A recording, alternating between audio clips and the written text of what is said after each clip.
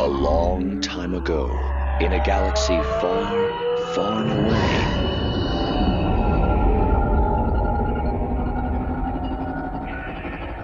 You're listening to Star Wars Beyond the Films, the official expanded universe podcast of StarWarsReport.com. There is a great disturbance in the Force. That's right, listener. Welcome to episode 268 of Star Wars Beyond the Films, your Star Wars discussion podcast, your podcast of legends, as well as canon, your ticket to that galaxy far, far away. For over a decade, our episodes continue to broadcast on the Star Wars Report website, 2nd Airborne Division of Podcasts at www.starwarsreport.com. Episodes can also be found on iTunes as well as Stitcher and even on Spotify, and also right on our own Twitter and Facebook pages at SW Beyond Films. Hey, but enough about how you got here. Let's get this show started. I'm one of your hosts, the defender of the EU, the champion of the multiverse, the bipolar Star Wars fan, Mark Hurlman, and with me like the lingering presence of a Dark Lord of the Sith creeping cold from the walls and into my soul, the doctor of timelines and a Wookiee-sized Star Wars fan in his own right, our own Dr. Jim Lehane. You know, they make medicine to relieve you of the dark side itch that you get in those unmentionable places. So apply vigorously, and he may leave you alone. But I'm here. I am awake. I am celebrating the holidays. Should I not say when we're recording, just in case this doesn't make it out? No, for a I mean while? it's perfect because, like, you know, just like that time of year, the cold of the story just kind of creeps into your soul and just claims you as your own. It's like being out in the snow with just one layer of clothing. You know, there's no escape from the cold, the chill, and inevitably death that comes with it. Well, I'm glad we took that turn. Mm-hmm. How are you doing, Mark? Pretty good. Yep, got done with corn maze stuff. Got Scout Klondike up on the horizon. Lots of cold adventures for me coming up. How's things up in New York, Jim? Keeping busy. We just decorated for Christmas. We found a new place to get a tree this year, and we got a probably 9-foot tree. We didn't actually measure it, but we have a very high ceiling, and it's probably definitely the biggest tree we've ever gotten, but it's probably the best tree we've ever gotten. This is the first time ever that I've been able to hang up every ornament we owned, and we didn't have to filter what we wanted to hang up. That, you know, I never think about that because that's always been the same size because I got one of those generic fake trees. So, you know, it's always like, well, which ones go up this year? But yeah, my grandma had, big open vaulted ceilings, so she had big trees. And we never had that problem. Yeah, I like big trees, good call. and I cannot lie. The festivity. Yeah, it's raining out today, so it's a good day to be inside and talk some comics. Mm-hmm.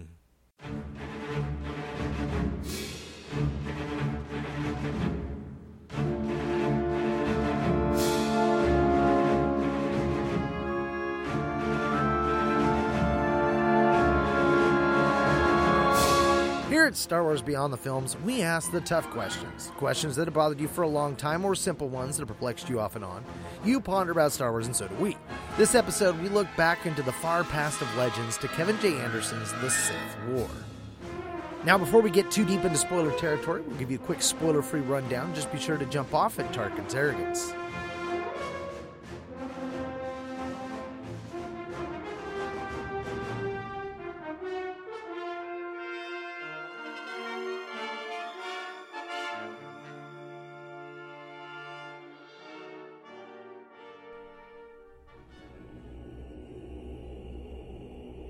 Nearly 4,000 years before the birth of Luke Skywalker, the galaxy faces its greatest threat since the founding of the Galactic Republic.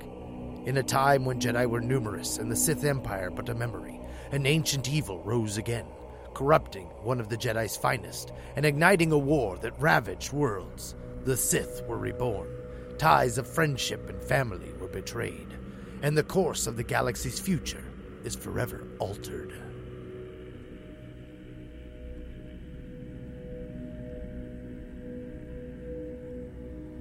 I'll kick that to you, Jim. All right, sorry. I was I didn't know if you were going to keep going or dramatic pause or what. No, yeah, I mean, we'll get to it later too because I want to talk about the opening crawls of each individual comic. But yeah, I just put that one there because I just wanted to set the pace. All right, so we're looking at the Sith War 6-issue arc, released August 1995 through January 1996. It was released directly after the Dark Lords of the Sith, of which we covered last time we were talking about these, and a couple month break in between. But after the Sith War was when they pretty much finished the series, and they jumped back to the Golden Age of the Sith after this. I don't know if they had Redemption, which obviously is the final arc of the Tales of the Jedi, planned or not, because we eventually come back after those two ones we covered a while ago because they're like 1,000 years before this. But it takes place according to the inside flap of the omnibus, which is generally what everybody's going by. They haven't changed this one. The 3,996 years before the Battle of Yavin. Oh, sorry. Approximately 3,996 years. It's like when you say it's like approximately 52.37 pounds. That's so we're looking. It's calling it a year after the last arc, the Dark Lords of the Sith, but I believe canonically it's only 6 months after the last series, so we're not that much after the last arc, but we do have a little bit of time between here and now. And I was telling you before we even started recording that I think going chronologically, what we've been going through, this is so far my favorite arc. I think the arc is solid. I think the artwork is solid. Obviously, there's things here or there that are not like you kind of look at it and you go, what on earth are they doing there? But overall, it's generally probably the best of that we've seen. Yeah, and I just really enjoyed it. I liked how they wrapped it up. A lot of storylines. You had essentially three baddies, and they all got pretty good endings, or quote endings. We know that some of them will come back, or all of them will essentially come back later in some form or another. But ending the Tales of the Jedi storyline, I think they did a very good job. Yeah, I'm in that same boat. This is one of my favorite series, and as a culmination of everything later, if you were reading it chronological, it's just a great story. But if you've read it with everything else kind of leading up to this moment, it really kind of delivers, especially for Ulick. And then, like you said, certain fates we pick up on later, like Kuhn when we see him in the Jedi Academy series and I, Jedi, for example. I went back and forth with the art because you know how we do. We're going to ask those questions. Wasn't it good? Was it accessible? How was the art? Could it be adopted into canon? And then we'll swing back on that. With the art, like it was what? Dario Carrasco Jr., I believe, was doing the pencils. So he kind of like set the tone for the art. And I at first I thought I was going to be like, highly critical of it because there were a couple characters and stuff that I was like, I didn't care for that. But for overall, the art on this was really good. Like I actually enjoyed it. I like the grittiness of the ships and stuff. Sometimes it does get a little confusing as to what's going on. There are certain panels and stuff where I feel like the action could have used one or two more panels in the story to kind of really flesh out what was going on. Definitely. There, we'll get it. It's near the beginning. It like jumps. And I'm like, you literally couldn't put one more page in there to explain what happened? Right? Yeah, exactly. Was it accessible? I think that just the nature of how this story was created, I think that you could jump into this with no knowledge or, knowledge of events leading up to this, and I think you're going to get the same kind of bang for your buck. I think it was a very accessible story, especially if you're reading it in the single issues. The opening crawls of each single issue really kind of flesh out a lot of the backstory that you're not even really getting in the actual comic, which is almost kind of a sad thing in the aspect of the omnibus and the other versions of how it was collected, because even though we get the cover pictures, it would be nice to get those crawls with those cover pictures because of the amount of details that go into that. And I'll hit on that more once we get into the spoiler actual part of it. Which is good that you're going to cover it, because reading the omnibus, I did not read any of the crawls. Right. Because obviously, like, you can, for anybody out there, if you want to, the Wikipedia has all of the crawls for all the comics that I've noticed. And so you can find them if you want to. But if you're just reading through the omnibus, not even, like, you won't even know you're missing something. Right. It's hard to tell where one issue ends and the other one begins. And the only real pickup is just slight little bits of the narration kind of go back just a smidgen to kind of recover stuff. And usually, and I mean, that's it. Usually it'll give you a place. If you have if you get a place name, almost every one of those is the start of a new issue, I feel. Yeah.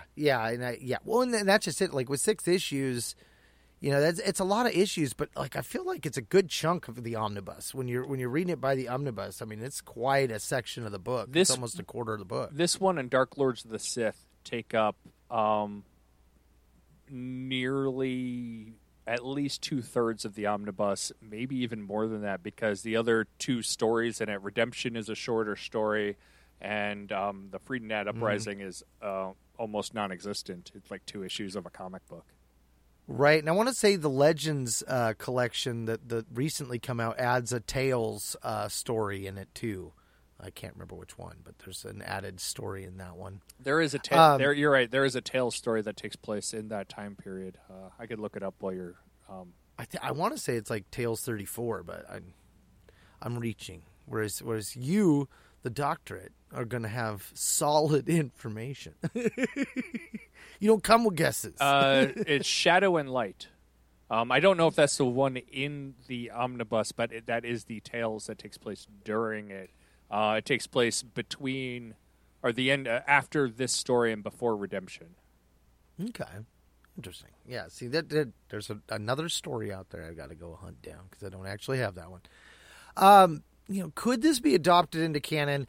I think that this is an easy yes, but there's one of those little asterisks at the end of it. Because, like, the only thing in my mind that would prevent this would be establishing timeline events in canon that once they apply what's going on with the Sith, that might make it impossible later to slip this in.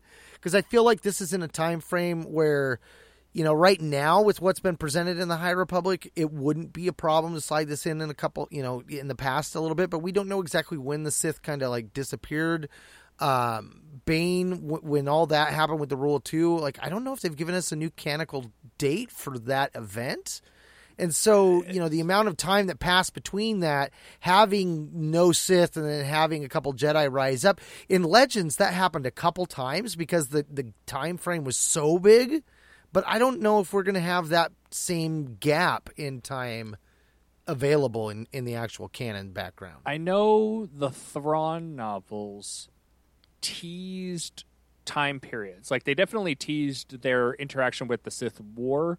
They also teased time periods, but nothing specific. It was, I think, I have a feeling it's roughly the same in Legends as this is in canon. About 1,000 years before the movie is when the, like, Bane all took place. But I don't know about the quote unquote Sith Wars. At least that the Chiss took a role in. If that is supposed to be these Sith Wars.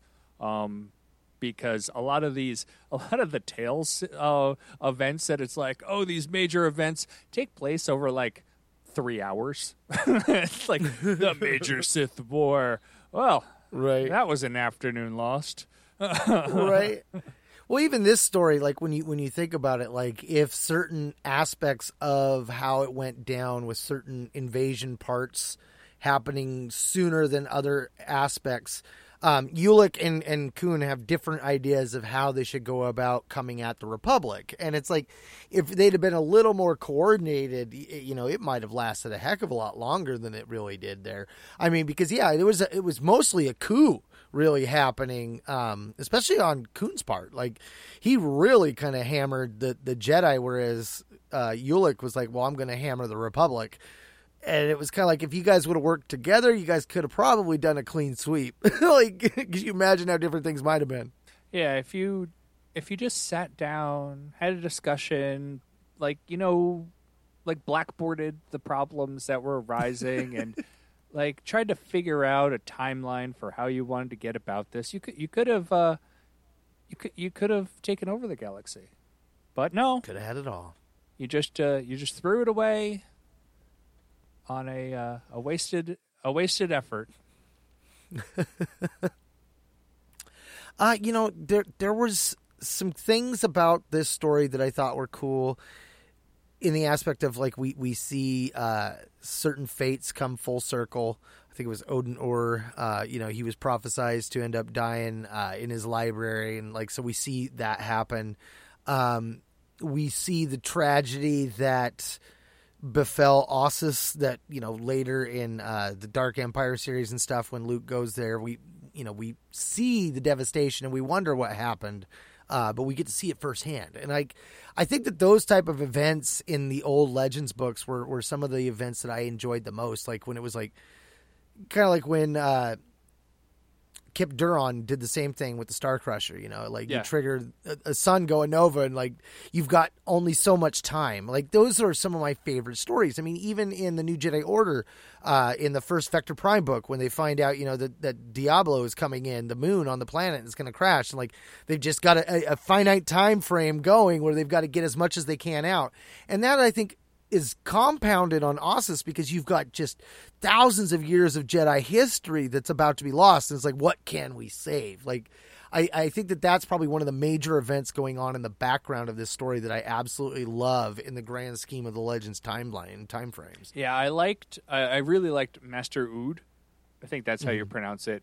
The tree Jedi. I liked because it ties in with the later books. Like this all comes back of his sacrifice and everything. We get to see him again.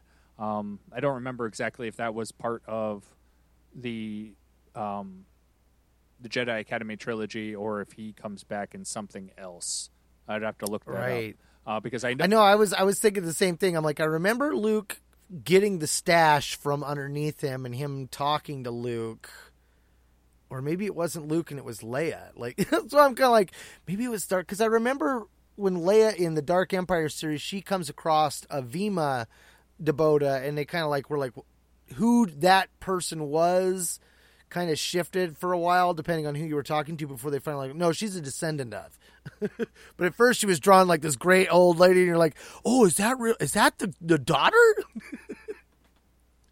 Yeah, I'm looking it up right now. Looks like Dark Empire 2. Yeah, that's right. So I really liked, like I said, I really liked him. I liked how, I don't want to get into spoilers. I was surprised. I thought some of the characters' fates I had in my head, and I was waiting for it to happen, and it was a lot different than I had thought I remembered. Which we'll get into when we go into the spoiler area. But it was one of those, oh, that makes a lot more sense. Right? Yeah, I had a few of those moments too. So I guess with that, for those of you that want to stay spoiler free, this is your moment, because we've analyzed their attacks, sir, and there are spoilers. Should I have your ship standing by? Evacuate? In our moment of triumph? I think you overestimate their chances. Consider that your spoiler warning, Beyonders and Sentients of all ages, because here we go on another adventure beyond the films. So, really quick, I mentioned the opening crawls. I was kind of wanting to tackle a few of those as we go, as we figure out where one episode or one issue ends and the next one begins, because there is a lot going on in these. So, the first one is Edge of the Whirlwind. It has been 6 months since the former enemies of Exar Kun and Ulic Qel-Droma have joined forces, forced into a common goal by hypnotic visions of a reborn Golden Age of the Sith. Through his dabblings in forbidden teachings, Exar Kun has fallen completely under the spell of the ancient Sith ways, and he knows he must gain additional disciples to fan the flames of his planned victory. Meanwhile, in the iron-walled city of Sinagar, in the Empress Teta system, Ulic Qel-Droma has stumbled down the dark path. Driven by a distorted need to avenge the murder of his beloved Master Arca, poisoned by dark Sith toxins and seduced and manipulated by the wily lover Alima, he has allied himself with Exar Kun to bring about a new golden age, following the dream images that fog his mind. His mission is to gather an army awesome enough to take out even the mighty Galactic Republic. But as their plans proceed, far more watchful eyes on the loyal Jedi Knights, other vicious crusaders turn their attentions to what may seem to be easy pickings, while Ulic is preoccupied. Yeah, so with this first issue, we get two very different plans. And like what you were saying is that if they work together, like things could have gone well. We have, I think this may be the first introduction of Mandalore. I don't remember. Yeah, they're the clans of Mandalore at this point. Yeah, so and Mandalore is in charge, but like there's very little detail as to them, and they're just like these warriors. I mean, yeah, as far as I recall, this is their first introduction to Legends. Yeah, so Ulic is trying to get the Mandalorians on his side, of which he goes up hand-to-hand combat against Mandalore. I think it's just Mandalore at this point. He's not Mandalore the whatever. Right. This one's particular. And he defeats him, I think. This is the thing I mentioned before where I'm like, I could have used the whole extra page on this battle. It just kind of ends. He's like, right. He like grabs a staff from one of the other Mandalorians and it's over. That's it. That was it. He's like, I grabbed a staff, and then you're done. And the rules were really odd, too, because... To the death. Well, and it was... Ulic couldn't stand on the ground. Like, he couldn't touch actual dirt. Like, he had to be up on the chains, and he didn't get a War Beast, but Mandalore did. Yeah, there was... and it was interesting, too, because, like, Mandalore, they're just after the fight, you know? I mean, and Ulic at this point, like... He's just like, these guys are screwing up my plan, right? And then Mandalore's like, well, why don't we just do this one-on-one? Because, I mean, my people, they have the top-of-the-line weapons. We're going to wipe you guys out. Like, but I give you an opportunity here. You know, one-on-one, we can settle it all. And that's where Ulic's like, well, if I win, then you guys serve me. And it's like, that was pretty brilliant. I mean, Ulic in a few moves really adds to the strength of the new Sith armies. But the funny thing is, like, we'll duel to the death, but if I win, you follow me. Like, if I win, you'll be dead by duel to the death. Like, I'm pretty sure by the rules of duel to the death, you're not following anyone if you lose. That's true. I mean, that is definitely... But is it... Do they actually say to the death? I mean, they do say duel a lot. Mandalore's weapon of choice is the war mount favored by his men, the Basculus war droid. Open combat model customized to Mandalore's personal specification. Mandalore has written other rules to throw the balance to himself. Qel-Droma is not permitted a mount. He is not even permitted to stand on solid ground. I mean, there are definitely rules to it, so maybe it's not to the death. No. I'm looking because I could have swore it may have been another fight later because it was also I may be mixing up his battle with Exar Kun's battle with his old master because they definitely also said duel to the death. Well, and you need to and he's like, if I win, you'll follow the dark side. Like again, not what duel to the death means. Yeah, well, here he reaches out. Very well, Captain Rook, says Ulic.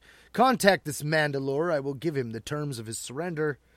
And then Mandalore comes on. Yes, I know of you, Jedi Carrion. Are you the champion who will meet me on the field of honor to decide the fates of this? Yeah, so he just wants to do a battle. No, I found it. Found it. Oh, no, you're right. Mandalore, You're right. He does say it. I'm offering you a chance to deal with me simply with one stroke of your vaunted lightsaber. Meet me on my own world, on the plains of Harkul, where you and I will battle to the death. Oh, yep, good point. Good catch, Jim. Good catch. Yeah, that wasn't really well thought out on their part. I mean, and that you're right. Like, if they would have had a moment where after he knocks down Mandalore off the War Mount and he's got the blade in hand, and have a moment where he says, this is where I would kill you, but I'm going to enslave you instead. Which they even bring that up later, that he enslaved an entire group of people, referring to the Mandalorians. Yeah. So Ulick's trying to get people to help him out. So he gets the Mandalorians. They end up getting a fleet of ships. And so he basically gets an army and he gets the ship. Meanwhile, that other guy, the guy in charge, is off, quote, quote, recruiting followers. I don't like. He goes to, was it Ossus? Yeah. He goes to Ossus where the Jedi students are, and he's like, "Come with me. I'll show you what you're not learning." And it felt very problematic politics, where they're like, "Yeah, don't listen to what they're telling you. I'll tell you the truth. They're not teaching you what you need to learn." And he gets a bunch of them, and they're all like, I don't know if I should be here. And he's like, no, you're fine. Here, come here. I'm going to stab you with shards of glass. Like, the one thing that really slows them all down is the fact that he's not a Jedi Master. Like, everything else, they're like, well, but if you're Jedi... And so then when he goes to his master and he takes the Sith holocron, he's like, he made me a master and he gave me this. Like oh my God, dude, that is so 15-year-old. No, but it wasn't his master. He killed another master, and he's like, "Oh, he made me a master." And he gave me this and that was pointy that was triangle. the master that was foretold what would die with his books and stuff. So I thought that was kind of cool that his prophesized death came to fruition. Otherwise, it wouldn't have been prophesized. True. And I liked how Kuhn was like, it's a Jedi amulet. And everyone's like, Jedi didn't make amulets. He just rolls with it. No. You don't know what you're talking about. Who's the master here? I already told you it's me. Right. I do think it was funny, though, when the Jedi Master died, he goes, I wonder if he would have liked to better if I'd have sealed him in a crystal. Like, the fact that he, even knows about ways to trap people into the Sith crystals. It's like, I always thought that was an interesting aspect of the story and dealing with the Sith, was the way that they were not just fixated on that life after death, but also ways of torturing people by life after death. It's they're good at the cruel. We also get Nomi's weird hair is back, where it's just like, what style are we going to go with? We don't know. Probably the weakest link in this entire story is Nomi. Yeah. Like, they done her wrong. She ends up just being the crying woman on the sidelines. Like, she almost does nothing up until the very end. And even then, they're like chastising her for it. Right. It's like, what have you done? You're joking, right? Like, I did. We had one of two choices. I picked one of them. Right. Like, what do you want me to do? And they're like, even when she was being trained it's like, this is a devastating attack. And I'm just like, well, I mean, yeah, it's not ideal, but I mean, he's still alive. He's living life like every other person that's not Force sensitive, and you're acting like it's a death sentence. No, they're acting like it's worse than a death right. sentence. They have, like, she has completely destroyed his entire world, which she may have, but he was also part and parcel to an entire genocide of the annihilation of not only Ossus, but what other planets that are nearby in that system. When 10 stars go supernova, I guarantee you it's going to have an impact. Yeah, a lot of people going to die. I did like the way that when we see Alima's Sith sorcery at work, the first panel, it's like you actually see this giant ship and the docks are like, we don't got anything big enough for you. And they're like, don't bother. This ship can't be repaired because it doesn't exist. And then it disappears. And it's like 4 or 5 big ships with the whole fleet around them. You're like, oh, dude, that's slick. Like I remember other stories where they would use similar space nebula and stuff to hide and do that kind of an ambush. Like, it's a classic trope, but I love it. Yeah, no, I liked. She seems much more competent. Mm-hmm. I think they've definitely bettered her character over the course of the series. To like, I think when when she comes back after betraying Ulik at the end is the one part where it's like, I don't think she would have done that, but it was more of a saving face, sort of like crying to Ulik, "Oh, I'm so happy." Right. But yeah, she definitely has become like one of the principal bad guys in the series. Right. And the invasion on the shipyards, I think that's probably the section where, for me, the art kind of felt rushed. You see the troops invading and stuff, and it just, I don't know, there's a lot of details that I feel like are missing compared to some of the other ones. Like, the character pictures are all great. Like, there's a lot of attention to the regular characters and stuff when you get to them. Like, on the next page of the one from where they're going into the shipyards, when you see Ulik again, like, the detail of his Sith tattoo on his forehead, the armor that he has, it almost feels like it's also Mandalorian in a way with the way it's being worn. Like, I really get a kick out of the main character art, but yet the rest of it just kind of falls apart in this section for me. Yeah, I can see that. A lot of the backgrounds kind of go into technical mush.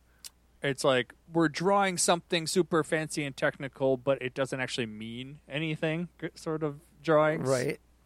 We also see the conflicting temperaments of the two main guys, because Kuhn's like, Ulik, my half of the bargain goes forward. I have 20 knights ready to begin training under my instruction. Only 20? I have 2 entire armies, Kuhn. And I have 300 of the Republic's newest warships. Well done, well done. We'll need all the armor for the engagements I have planned. Gather more ships while I train my Jedi. And that's when Mandalore's like, I've got the codes for the ships, they're ours.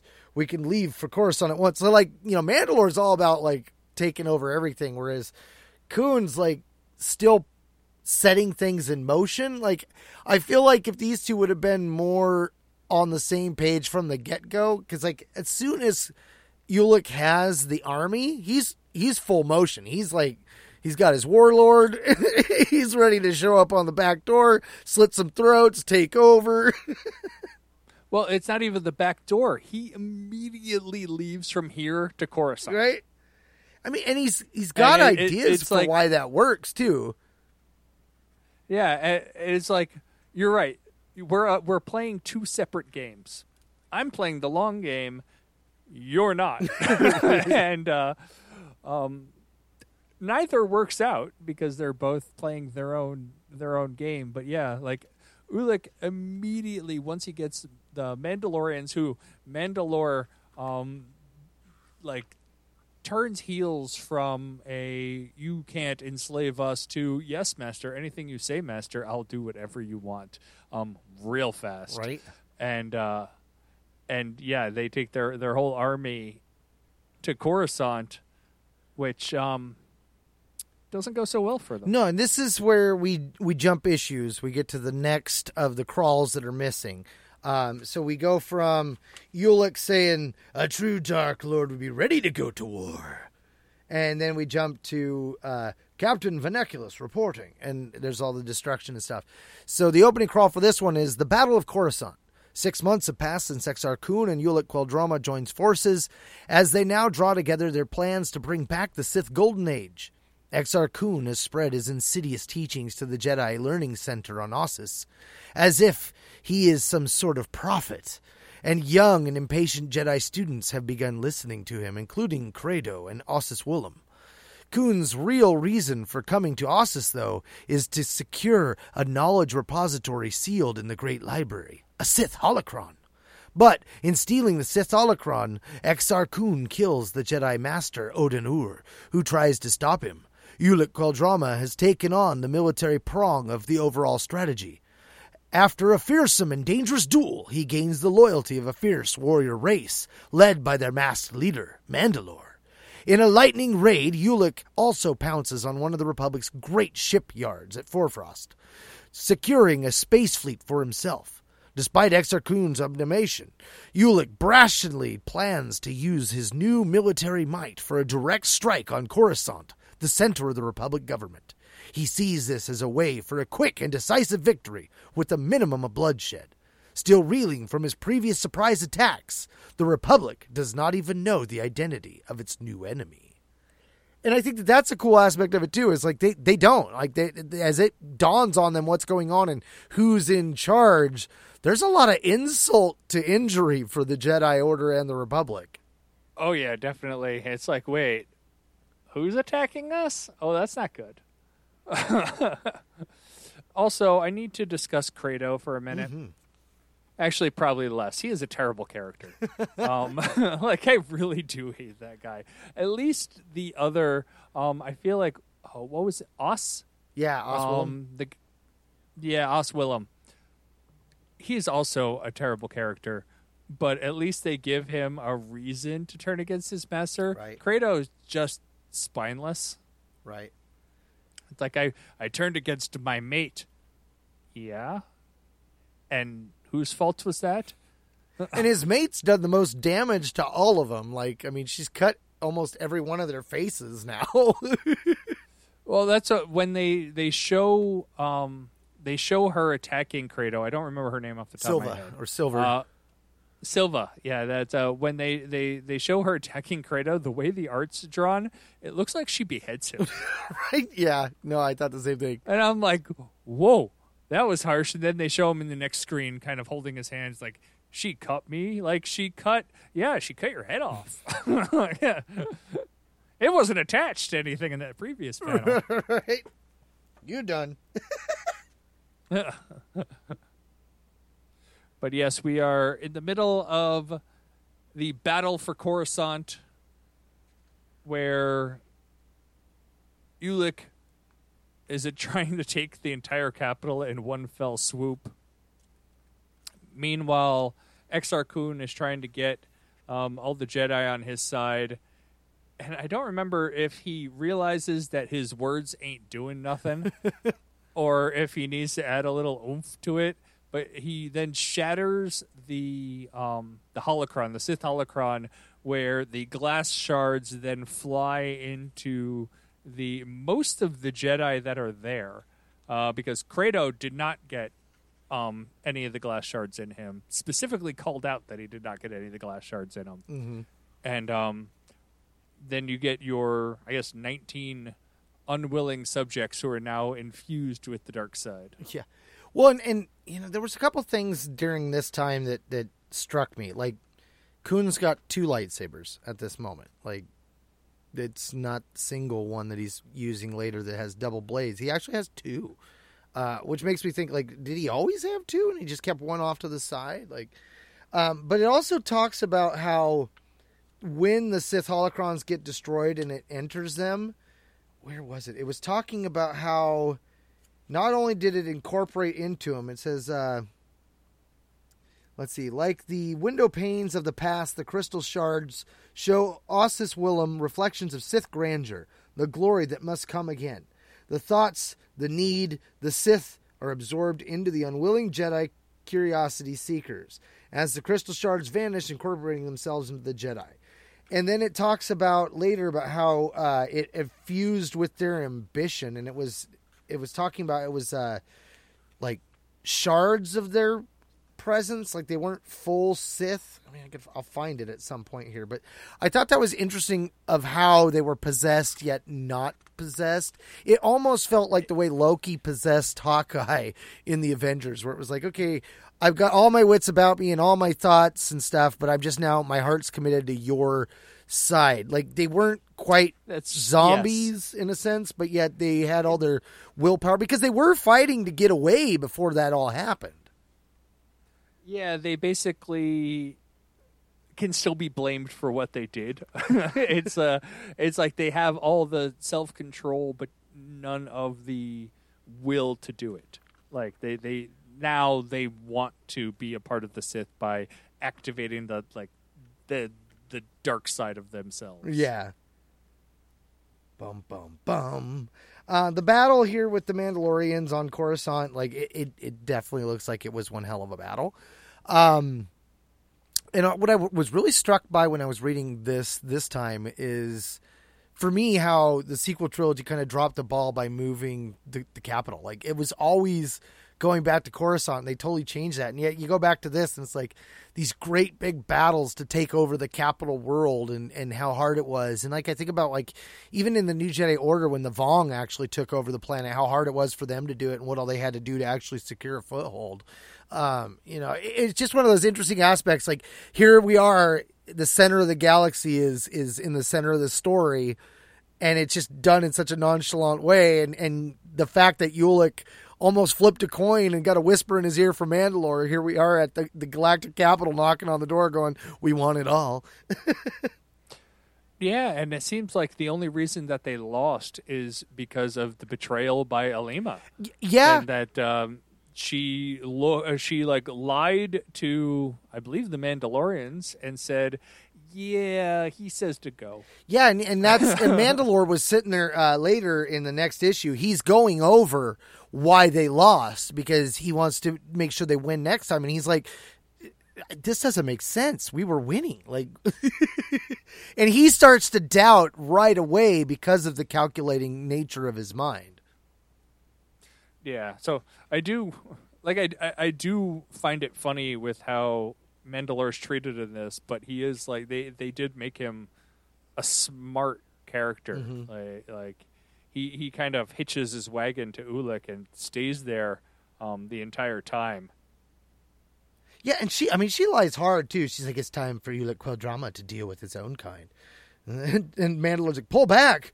We haven't even let me speak to Lord Ulick. Qel-Droma is dead. The fleet is on its way to crush us. Her Excellency wants you to take Qel-Droma's place as her warlord. As you command. He's like, we're pulling out. And that's when Ulick gets captured, and they do what Nami's going to do to him later, but they do it in a way, like, if this was what they were expecting her to do and her made it permanent, like, I guess I could see why they were a little more like, what did you do? You can't undo that. Whereas, like, when they're doing it right now, it totally works. They he's disarmed right away. He can't do anything else. They use their blocking technique. It's Voto and Sunrider together. But what's interesting also, though, is that the rest of the Jedi Masters are there. They immediately sentence him to death. Like, Ulick Qel-Droma, Jedi and traitor, you will stand trial, and you will be sentenced to death. Like, what's the point of the trial? You've already made up your mind, bro. I don't think that's how trials work, buddy.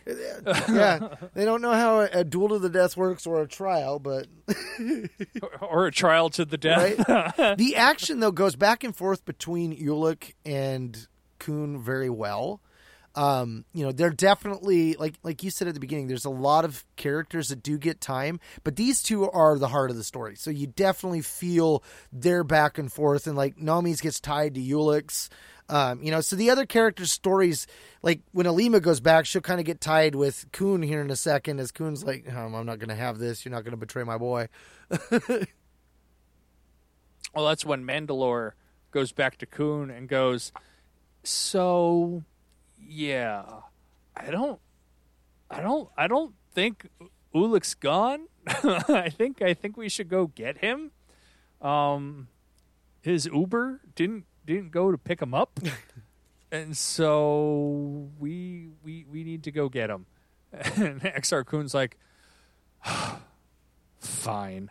and I feel like, so right before we get to that, when Kun takes off and leaves Yavin 4, right before we switch to Dantooine, I feel like that's where issue 3 starts, is the page with Dantooine and Kun's master. Yeah, see, like when you get the page where it gives you a location, it's like, oh, this may be the start of our next section. Yeah, and the art kind of gets a little heavier on the first page of an issue too. Like just a lot more detail to it.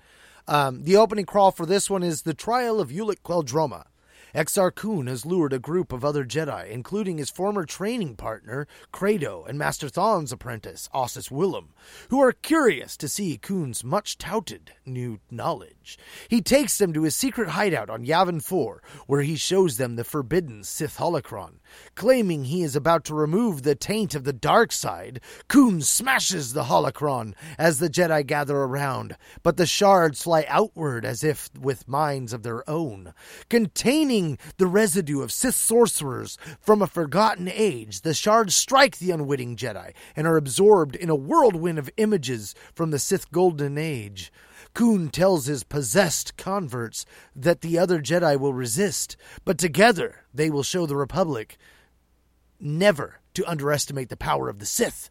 Meanwhile, eager for a decisive military victory, Ulic Qel-Droma decides to strike Coruscant, the capital world itself, with his self-centered lover Alima and his masked general Mandalore. Ulic launches the assault. What he does not know, however, is that a group of Jedi Knights, including his brother Kay and his friend Nomi Sunrider, along with Master Vodo Siosk Bosk, have come to Coruscant to stop him. Ulic unknowingly goes forward with a small force, a certain capture, while Alima abandons him and grabs the position of power for herself. She orders a reluctant Mandalore to retreat, claiming that Ulic has been killed, and in the command center, Ulic finds himself without allies and unable to defend or defeat the Jedi Knights. A prisoner, he is hauled off by the leader of the Republic Senate, who vows to bring Ulic to trial immediately and execute him as a traitor. Dun, dun, dun. I mean, there's a lot more going on in these than even the actual narrative in the story itself. Like, I feel like leaving these out of the omnibus and the trade paperbacks is almost a crime. Well, I can understand it because you lose the flow of the stories, but you're right. It adds a lot. It also gives you not only the background, but the background you didn't get. So, like, the you get A and C, but it gives you B right as well. Right. Yeah, I mean, that is something, too, that I'm missing from the newer stuff. It's like the opening crawls seem to be only something that you've seen anymore in the comics. So occasionally the books will do one, but I miss that, man. That was like definitely a staple of watching a Star Wars film. Well, they should just do it in the shows. Just every episode, give you a crawl. 5 minutes of crawl. All the Tales of the Jedi shorts, they're just 5 minutes of crawl and like 3 seconds of story, and it's like, and that's over. So we move on.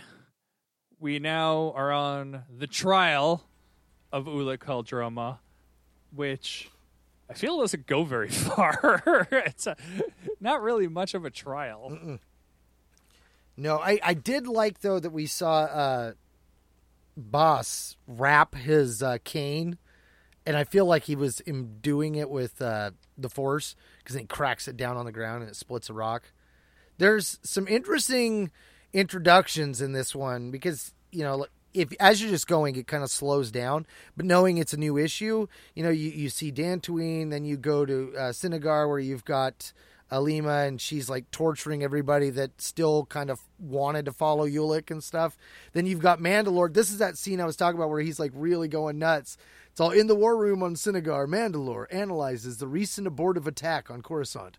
Why did we fail? My warriors must know. Our honor demands it. What did we forget? How was my master Ulic so easily captured? Or did Alima call a retreat before the tide had turned? Has she just betrayed us? I must consider this further. You're like, yeah, dude, you're on to it. And this is where I'm enjoying this art. Like the way the characters are drawn, she's drawn, the creature that's, you know, eating the people, the armor of Mandalore himself. Like there's a lot of detail here that sometimes is missing. Like for it all being pencils, it's like, I don't know what changes. I think it was just skill, like because by this issue, you're right, the art has evolved to the point where this issue's great. Mm-hmm. like some of the shots in this issue when you see Exar Kun for the first time holding the double-bladed lightsaber, which is our first double-bladed lightsaber ever, Right. before Darth Maul. He's the first one, and he even calls it out. He's like, "You like my lightsaber? Wink, wink." It's pretty cool, right? If he had said it's pretty cool, right, I probably would have died. I'm gonna defeat your stick. But yeah, we get Ulick showing up, Exar Kun showing up to the trial, and this is when they finally do their tag team power up against all the Jedi that are there, and Nomi's still crying. Right, she's the Sob and Robin of the group today. When Kun shows up, like, we see his presence before he enters the room, and I didn't realize it at the time because he's the one that releases Ulick from his chains with the Force, and they just kind of like drop off of him, and then all of a sudden, boom, boom, the doors open up, and Ulick comes marching, or Kun comes marching in. But it's almost like they needed a little bit of narrative there to point that out, because it's just like all of a sudden that they just drop, and then if you're not like paying attention to the next panel, you would miss that. I don't even think I got it, even with the narrative. No, but then we get Ulick going up against the other Jedi, but I don't think Ulick ever kills any of the Jedi up until the end, because they always gave him an out for redemption.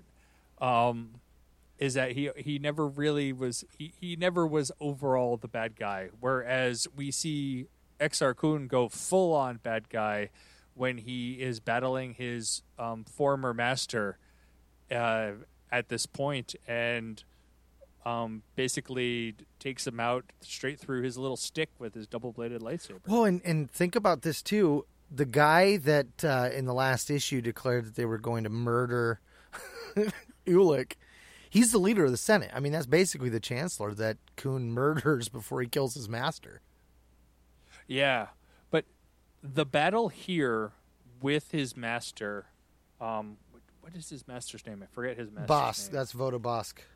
Oh, okay, yeah. When he kills Bosk, this battle is probably 10 times better than the Battle of Mandalore. Like, this is what I was hoping for in the Battle of Mandalore. Like, you get it here. Mm-hmm. Well, yeah, I mean, because his master's fighting with that staff. I mean, I think that's something that I would like to see them do more of, like Chirrut Imwe, right? Like, you know, you could tell me all day long he's not force sensitive. Lucasfilm says that fool was force sensitive, but it would have been cooler if they would have embraced that and made him make his staff like the way this one works. You know, like, it'd be cool to see somebody take a wood staff up against a lightsaber because they've endued it with the Force. Like, that is just awesome. Yeah, no, this whole battle is probably my favorite part of the entire arc that we're looking at, because they drew it out so well. The art is beautiful. The narrative really works well. And also you get the build-up of this storyline where Exar Kun's been evil since panel 1 that we've seen him, but nobody's admitted it. And finally we get, like, the chance for them to, like, finally see, like, yeah, I think you're not one of the good guys. Yeah. And the other cool thing, too, is, like you said with the narrative, it tells you about how much Kun's been doing in the background. As he's going up against his master, he's like, so what could you possibly offer me, Master Vodo? I've already heard your teachings, and I found them wanting. By myself, I've built hundreds of temples, unearthed an ancient ship, studied the teachings you and the other Jedi Masters are afraid to know. You see how powerful the Sith teachings are if they're used correctly? And that's when he, just starts really hammering down, and then he pulls out the other end of the lightsaber. And it's like, dude, like, yeah, this would have been a cool moment to have seen in a live action. I like his, I've built hundreds of temples and dug up one ship. Right? In all that time. Really? Wait, hold on. Let's take a few steps back here. you found one ship. I hear the other guy had a whole fleet, and you found one ship. He's like, it was the and Star you're Crusher. bragging? It wasn't a Star Crusher. It was it was like It was Freed and Ned's ship, but yeah. it was the Santa Maria. He didn't even have the Nina and the Pinta. It was just the Santa Maria. It's funny too, because so when he finally strikes down, he cuts through his master's staff and then strikes him down in the middle, and then his master disappears. And it's like whispers from the past. Exar Kun recalls words that Master Vodo once said to him: "I sense something missing in you, an empty place hidden even from yourself, a place that remains unseen because no light escapes from that region of your heart," which was one of the first things that his master had thought about him when we were introduced to him back 2 issues ago, or 2 trades ago. Yeah, but he's. I think if he wasn't gone before, at this point he is gone. Right? Yeah, he's full committed. And so he sends off, like he takes Ulik back to Yavin 4, and he sends his 19, 20 minions off to kill Jedi Masters, and it has a definite Revenge of the Sith vibe to it. Yeah. Like this whole part is like comes out almost a decade before Revenge of the Sith, and it like feels like Revenge of the Sith, where they're eliminating the Jedi Masters, the Sith are taking control, and it's rather impressive storytelling that you're able to mimic the movies that haven't even come out yet. Right, and he's doing it like the seduction of Anakin, too. I mean, granted, he does accelerate it with the breaking of the holocron, but, he's like, I found these old teachings. They go back to a way that's even further back than what our masters want us to know. They're keeping this from us. I want to share it with everyone. The only way we can go forward is to cast these old guys that are holding down this information off to the side. All right, they're out of the way. Now we can bring back this old technique. Like, I mean, I could see how people get caught up in that kind of stuff. Like, I mean, he is, in a sense, making a cult. We're just watching it spread out really fast. But, I mean, if you calculate in travel time and all that stuff, like, I'm sure he's sitting around the lunch table talking to these guys and idle chit-chat about his stuff and adding to the little worm in their ear. But, I mean, he's definitely gone about it in a way that intrigued them. And by the time they realized what was going on, then he broke that holocron and really added to the seeds of their darkness. It is a good story, man. Yeah, then so most of the Jedi Masters are killed, if not off screen, within one panel. But we do get Os Willem showing back up with Dino Master Thon. And that's where Silvar and Nomi and Vima have all kind of relegated back to. And of course, Os Willem and Credo come looking for a fight. And I liked how we got a call back to the lake monsters. Right? Because we had talked about the lake monsters a bit, and we get a callback to them where they called out the lake monsters and tried to send the lake monsters after the Jedi. There's a few callbacks, too, because right before that attack happened, we see Ulik starting to remember when he pined over Nomi. And that's starting to, give him more of a leg to kind of push Alima to her death. Yes. And so, we have basically the attack fails against Master Thon. They capture Os Willem, and Credo runs away because he's a terrible character. Mm-hmm. I'm pretty sure that's the reason that it's given in the story. Well, and the Master Thon, he kills one of the beasts, and he's like, "It's an evil day. I have been driven to kill." Kudos. Like my cousin, like they're my dino cousins, right?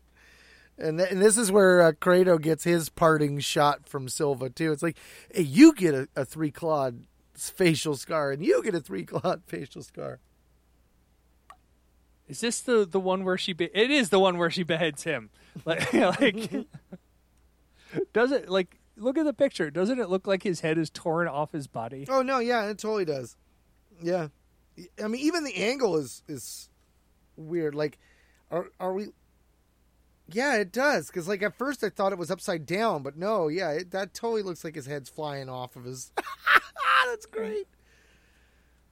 And so I'm like, wow, that was really brutal. And then you see him again in the next page holding onto his cheek. And I'm like, oh, apparently he's still hanging around. Yeah. It definitely gives you that anime feel of, like, you know, when the Power Rangers go to do their "It's Morphin' Time." Like, you're in the lines of the action. So then we get a bunch of the shots of Masters going down. And Thawne was definitely the Yoda in that scene, you know, where Yoda stops his assassination and then he thinks about everyone else, because that's what Thawne, he's like, I only hope the other Masters are safe. And then we get that panel you're talking about. It's a bunch of, like, the next couple pages show a bunch of panels of Masters. Like, I liked the splash page of the Masters, but it keeps going on the next page with where we get back to a storyline of, oh, why did she attack her master? That's so terrible. Do you think that that's where this issue ends, or do you think it went a little further than that? Because, like, I almost feel where Thawne says, I hope the other Masters are safe, and then we switch, is where we go to the Jedi Holocaust crawl, which would be Ulic Qel-Drama's impetuous raid on the capital world of Coruscant has ended in disaster.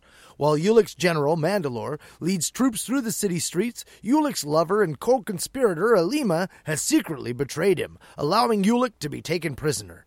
Alima usurps command of the uprising and orders Mandalore to follow, leaving Ulic to his fate. But Mandalore quietly uncovers proof of Alima's treachery and vows to rescue his master, whatever it takes, while Alima and her Kraith warriors develop plans for a major strike. Mandalore seeks the aid of another ally, Exar Kun, the Dark Lord of the Sith. Meanwhile, Kun launches his own insidious strike at the heart of the Old Republic. He has dispatched his squad of Sith converts.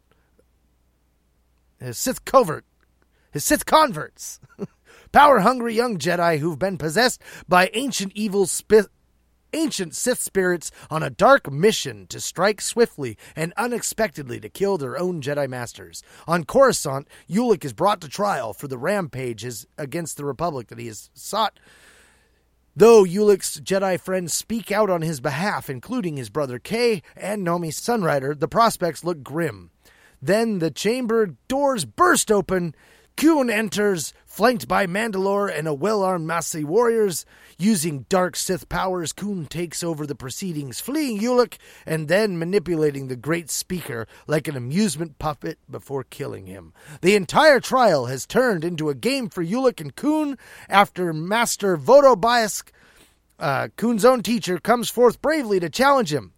After a furious battle, Kun kills his former master on the Senate floor, to the horror of all spectators. Victorious, Kun and Ulic take their forces and depart for Kun's secret Sith stronghold on the jungle moon of Yavin 4, proclaiming that their conquest has only just begun. So this issue has to start with the page where Nomi and Silvar arrive on Master Thawne's home planet. Because if you look, the way it's laid out is just Umbria in the Stennis star system, and it kind of sets up like what's going on. So that, and also the cover of this issue is Nomi holding back the dinosaurs from the lake. So that okay. So it's a little before that Jedi Master Holocaust. And it is cool though the way we see it. Like some of the apprentices go head to head with theirs. Like the one kind of like burned his master in his shed. Like, dang, dude. Yeah, I saw that. The shed that kind of looks like Yoda's hut. It's like, right. And then a whole ship went up. Like, ouch, man. Like, these guys are not messing around. But I like the one on the next page where the Jedi Master is struck down and is like, but I have sworn to fight for the light side, even against you. It's like... That was one of the panels that I was talking about in the spoiler-free part, because, like, the next page, she's down on the ground, too, and I'm like, did he force lightning her? Like, what happened? I think took each other out, but it's so confusing. You're right. I had to read that a couple times to try to figure out who was... I'm like, wait, so are you the Jedi Master? Because, like, it is confusing who is who and who took out who. Right? You were my dearest student, Zona. And then she's like, nothing personal. And she's like, looks like she strikes him down, and that's when he falls, like you said. And he's like, even against you. And you see lightning around her ankles, and you see, like, her knees buckling, but there's not really, like, movement to it. It's just like that's the motion captured. And then the next panel, the Jedi investigators are around both their bodies, and you're just like, oh, okay, well, homeboy went down hard. But then He disappeared. Took her down. Because he's gone in that picture where she's laying on top of him. Oh, you're right. Yeah, Apparently. another Jedi, one with the Force. Because, again, back in Legends, we didn't know that this was a special technique. I really, truly liked it better when a Jedi was one with the Force. They actually became one with the Force than it being a trick that was taught to certain Jedi. They all you prefer evaporating Jedi? Well, because, like, okay, so at the time when that change came out, like, New Jedi Order had one of the Jedis that Anakin Solo was friends with, and she died doing something, and she disappeared. And then it was like, then they were like, oh, no, it's a technique. And you're like, well, then how would she have learned that? Like, that don't make sense. Evaporating Jedi. No, it's not a technique. It's just basic physics. Right. It only happens on certain planets where the buoyancy has to be boiling certain. Temperature is above body. And it's interesting too when they talk about when the investigators are looking and they're like Zona, but why would she attack her own master? She must have had powerful weapons, and they're holding her lightsaber, and I'm like, is there like a plot point there that I'm missing? Because I don't recall anything about their lightsabers being special. Yeah, I don't think. I thought most of their lightsabers, they all have the same type of lightsaber. And right. So I'm wondering if maybe those are Exar Kun took from Naga Sadao, or not our Freedom Ned, because that could be. Because the two that he is holding are the same type that she had, and they're all these kind of gnarly little things, and so they all look identical. Mm-hmm. And this is where we're back on Yavin 4, and the boys are getting things ready. They're marking off all the little tick box, crossing the T's, dotting the I's, and of course, Cato and Alima are a couple of those T's that need to be crossed. Yeah, and I like how he comes back. He's like, "We failed you, XR. I failed." He's such a whiny little. Yeah, no, that's my favorite part. He's like, so Alima, we have this special weapon we need you to use against the Jedi. It's okay. You could go take the weapon. Oh, Credo, you're back. Oh, you failed. Yeah. Oh, we have a job for you. No hard feelings. No hard feelings. You're going to go with Alima, and you're going to use our special weapon.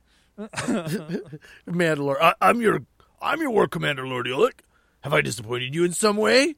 Why you deny me the chance to lead this mission? Like, you can just see Ulick below the panel, like, elbowing him in the ribs. Yeah, dude, no, but she's put a vile down traitor. your hand.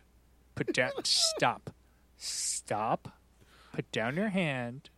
Let's go talk. No, shh. Quiet. Right. Quiet. Let's They go were talk on in the the other same room. page.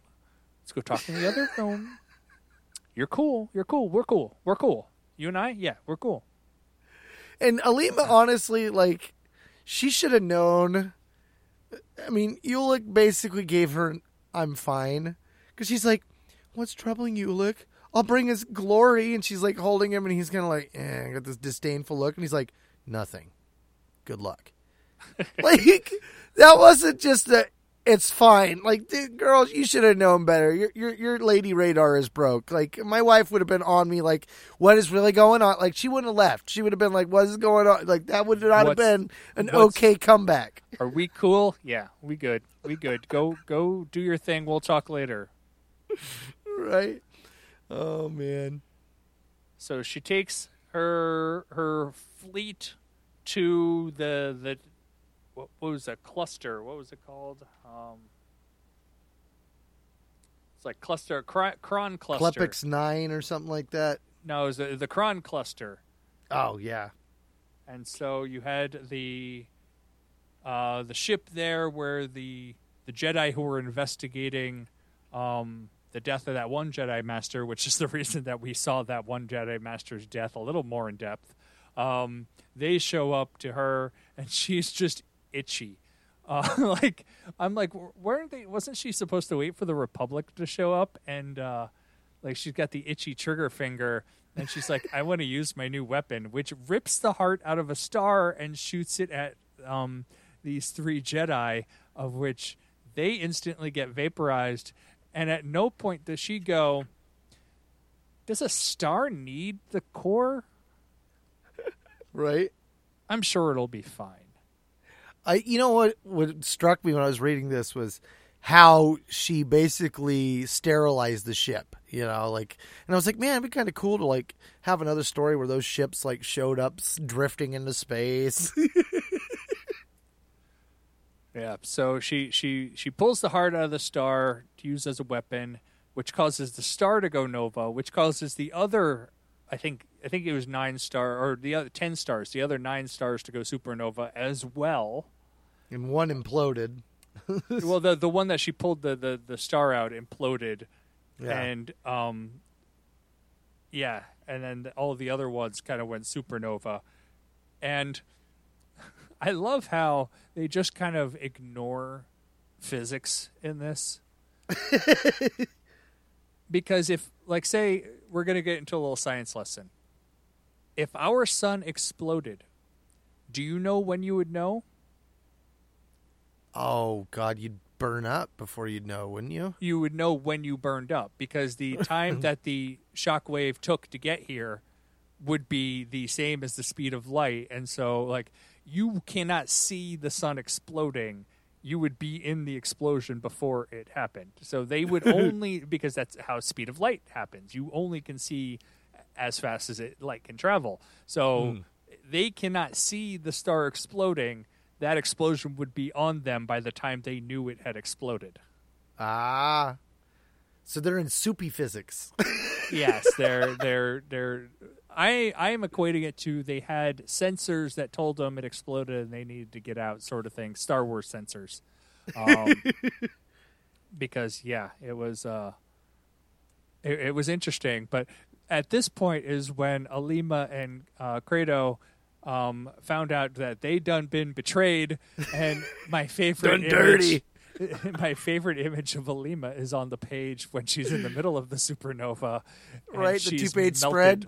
Yeah, that is good, because like it's got a very Indiana Jones and the melted Nazi face going. And the funniest thing about this page is like, it's like Alima, in her last moments, Alima suddenly knew that her treachery had been exposed.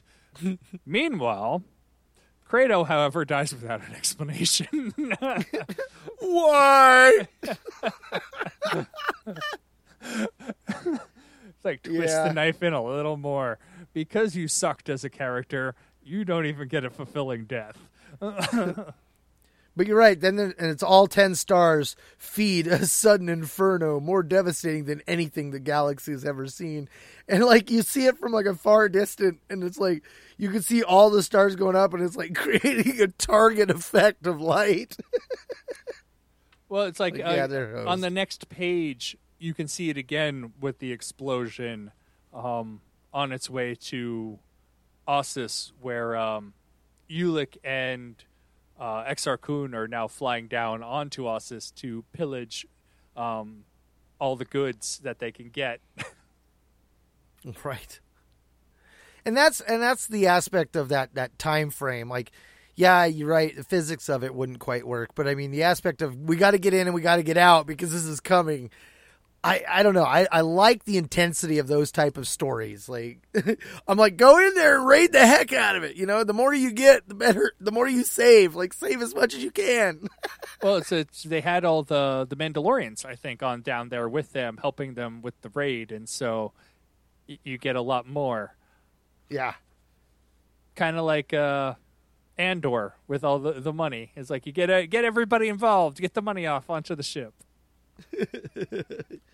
Yeah, I mean, and then of course, you know, when you're on the planet of the Great Library, it's busy. Like, there is a lot going on. I mean, everybody's got scrolls in hand and everybody's bailing. So, yeah, we pretty much the end is just like random battles happening on Ossus while also trying to loot the planet. Like, the Jedi are trying to save things, Exar is trying to loot things, and Kay and Ulic are going into battle mode. Mm-hmm. So do we see their end confrontation? I think that has to be like the next issue. Yeah, I think it is the next issue because I think Ood, his fate is in this issue, and then we go to the next one. So I feel like even because I feel like where it says the Great Jedi Library is the next issue. So you're thinking page right after the giant explosion in space where they're landing. So you're thinking the To Victory is the last page of the yes. Other that's one. What I'm thinking. Obviously, I have the comic. I can look it up, but I'm not going to. Right. It's more fun to guess when you're in the middle of the trade, like where it is, like, you know, because when you're right, it's like I just won the lottery. Yes. Yeah. No, I think you're right. The cover of 5 has Ulic fighting Kay. Right, because 5's crawl is brother against brother. Exar Kun dispatches his Sith-possessed disciples on a mission to destroy their own masters. Across the galaxy, Sith students attack, slaughtering great Jedi, though sometimes at the cost of their own lives. On Master Thrawn's world, Nami, Sunrider, and Silver are attacked by dark side creatures manipulated by Ossus Willem and Credo, who was Silver's mate. Nami and Silver and Thrawn succeed in driving them back, capturing Ossus Willem. Credo escapes, but not before Silver slashes his cheek, as she once did Exar Kun. When Credo returns to report his failure, Exar Kun and Ulic Qel-Droma describe a new plan. The ancient Sith ship, buried on Yavin 4 by the Sith Lord Naga Shadow, contains horrifying power once used to manipulate the fiery heart of stars. Kun and Ulic charge the treacherous Alima with commanding a mission to lure the Republic forces to the isolated station, Kemplex 9. There, the power-hungry Alima will use Sith magic to detonate stars and devastate the Jedi. Ulic knows he is secretly sending Alima to her doom to pay for her crimes. The hapless Credo, eager to restore his own honor, begs to go along, and Exar Kun grudgingly agrees. Meanwhile, in the aftermath of the slaughter of the Jedi Masters, Dace Dieth, Sholem Ku, and Coral Todd lead the main Republic forces to battle, but Kemplex 9 was already been devastated. They spot a Sith ship fleeing into the densely packed stars of the Kron cluster. Weapons blazing, Dace and the other Jedi lead the pursuing Republic forces into a trap. Alima triggers the Sith weapon and rips the core out of a star, instantly devastating the Jedi fleet. But what Alima does not suspect is that she has set up a chain reaction. All the stars around her explode, disintegrating the great Sith ship as well. Alima and Credo die, howling in betrayal. The shockwave from the multiple supernovas churn across space like a tidal wave of doom at the speed of light, heading directly for the Jedi archive world of Ossus. As the planetary evacuation begins, Ulic and Exar Kun rush to claim the precious artifacts before the firestorm arrives. Yeah, I think you're right. Yeah, that seems like I was trying to figure out when the end of this issue was, and so I'm kind of flipping back and forth trying to figure it out. But it looks like we have, I lost completely where I am. But Kay kind of take a ship to try to take down Ulick. Meanwhile, Exar Kun is ravaging things, and he comes up upon Jedi Master Ood. And Ood is like, I'm going to save these lightsabers, doo-dah, doo-dah. And I liked the one comment of, Exar Kun says something about, a pity looks like I'll be chopping wood today. Right. I always thought Erd Species was an interesting character. We see something similar happen in Legacy, where one of the Jedis from the Clone Wars, she did similar for the Jedi where she rooted herself into the ground as well. Oh, yeah. Sai or something like that, or Tia or something like that. But when we actually watch him do it. Because, as he's about to go down, he's like, combat is not my skill, Exar Kun. And he reaches down with it, I'm assuming must be his feet. He's like, but I can draw on the source of power you Roots. cannot imagine. The bottom of a tree is called the root. Right. Summoned from the core of Ossus, waves of the Force surge through the newly transformed Jedi Master. And, he is definitely, you could see his face in the middle of this bulging mass, and he still has his hands. One of them still got the lightsaber, but all trace of his, what you would call humanity in the form of what a man looks like, is gone. He's definitely tree-formed with just the arms and a gigantic big head. The arms are really the only thing that makes him look like he's anything other than a giant tree root. Yeah, and skipping to what I feel is the end of this issue, is when the explosion reaches the planet.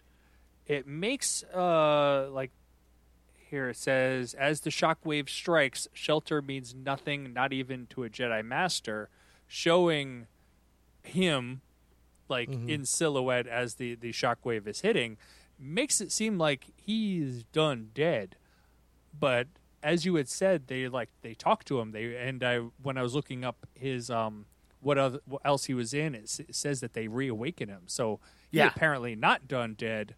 But he basically went into the core of the planet, if I recall, because his root system went so deep, he was able to survive by going down. Okay, because I like the end, how this ends, because it also gives kind of a little, he slowly is wilting sort of thing. Mm-hmm. And it gives a good visual effect. I like this issue probably is the best out of the 6, because you get the explosion of Ossus. You also get Kay versus Ulick, which is, I thought Kay died in the explosion. I thought he was on the planet when the explosion hit the planet. I did not remember. Oh, you got him confused with Kip Duron's family member that died on Cardia.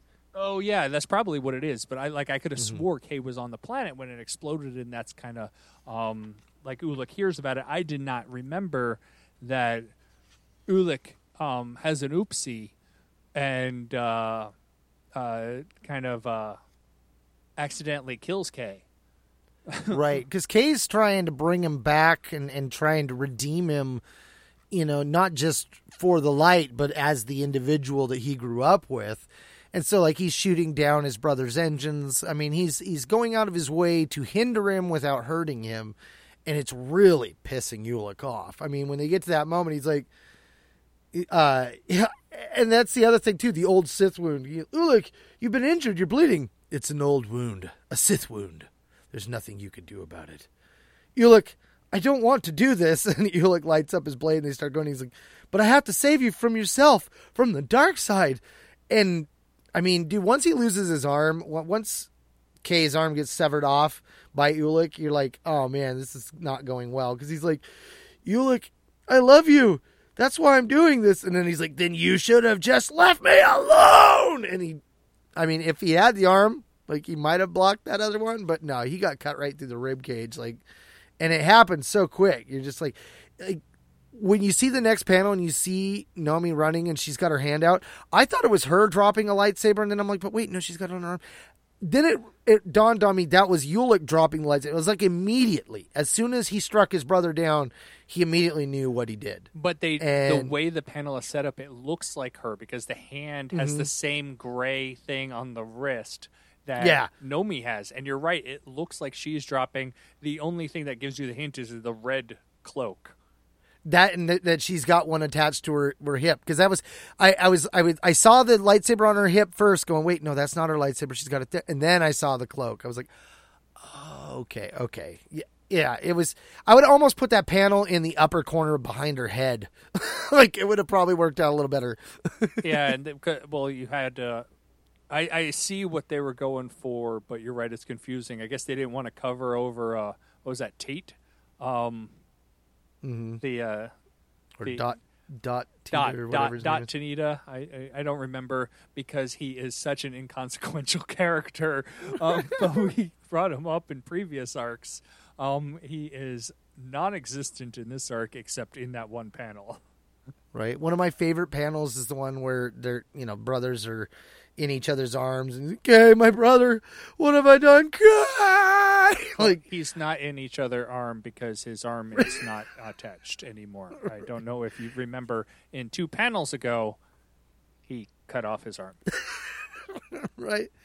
I think that, we were talking about it earlier about how the ability that Nomi uses here, how everyone's like, that was so evil. I think in this moment, like, the look on her, you could tell that she's definitely channeling some darkness. She's channeling Medusa. It's like, oh, homie, you're going down. This is a Dark Willow moment. That is totally. They got the Medusa vibes because her hair is flying around her. She has the hands up. I'm like, this is like Clash of the Titans, Medusa attack.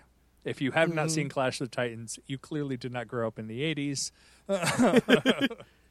She curses him. Like, yeah, it's bad. And even as it's going down, Dot's like, what are you doing? Hasn't there been enough?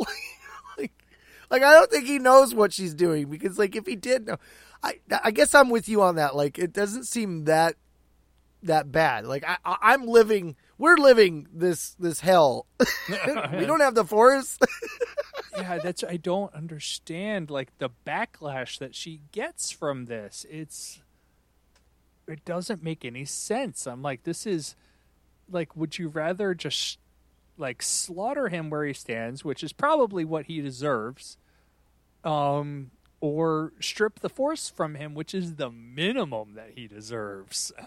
Right, and it's almost like it's not even really that they're stripped. It's that he's, like, bound, like he's encased inside of it. She's like, I imprison you in a wall of light, a fortress to block you from the Force.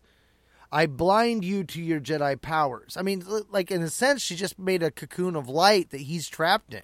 Of which no one can feel him, and he can't feel anyone else. Of which she doesn't know how to undo. Oh, I didn't get that lesson yet. Hold on, I need to listen to my audiobook a little more on how to undo this. Yeah. What did you do? Something that Master Oda-Nur taught me, a force blocking technique to neutralize an enemy without violence. But I never thought it would be so strong, so complete. Like, and then he's like, I'm blind to the Force.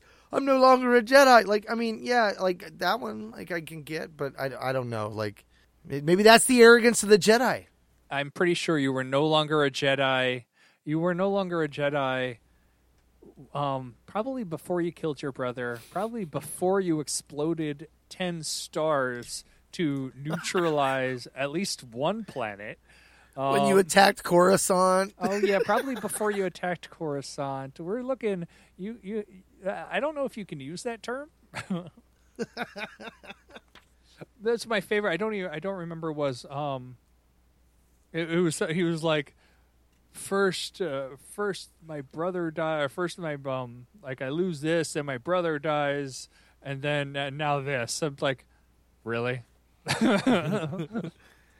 And, they might have got even more done on Ossus had they actually had the Mandalorians with them, because they sent the Mandalorians to Onderon to do a sneak attack. Yeah, so that's the next issue. I'm pretty sure, Mandalore's attack is part of the last issue. Okay. Which I don't understand. Well, so if that attacks the next issue, then that happens before the tree guy dies. Oh, okay. I think that... Oh, maybe not. Because the tree guy definitely dies, I'm almost positive, on this issue.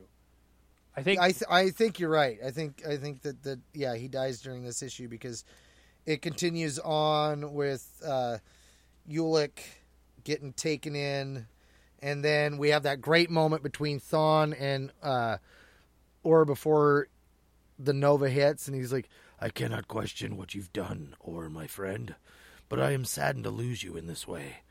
Do not grieve for me, Thrawn. This is my metamorphosis, my life cycle.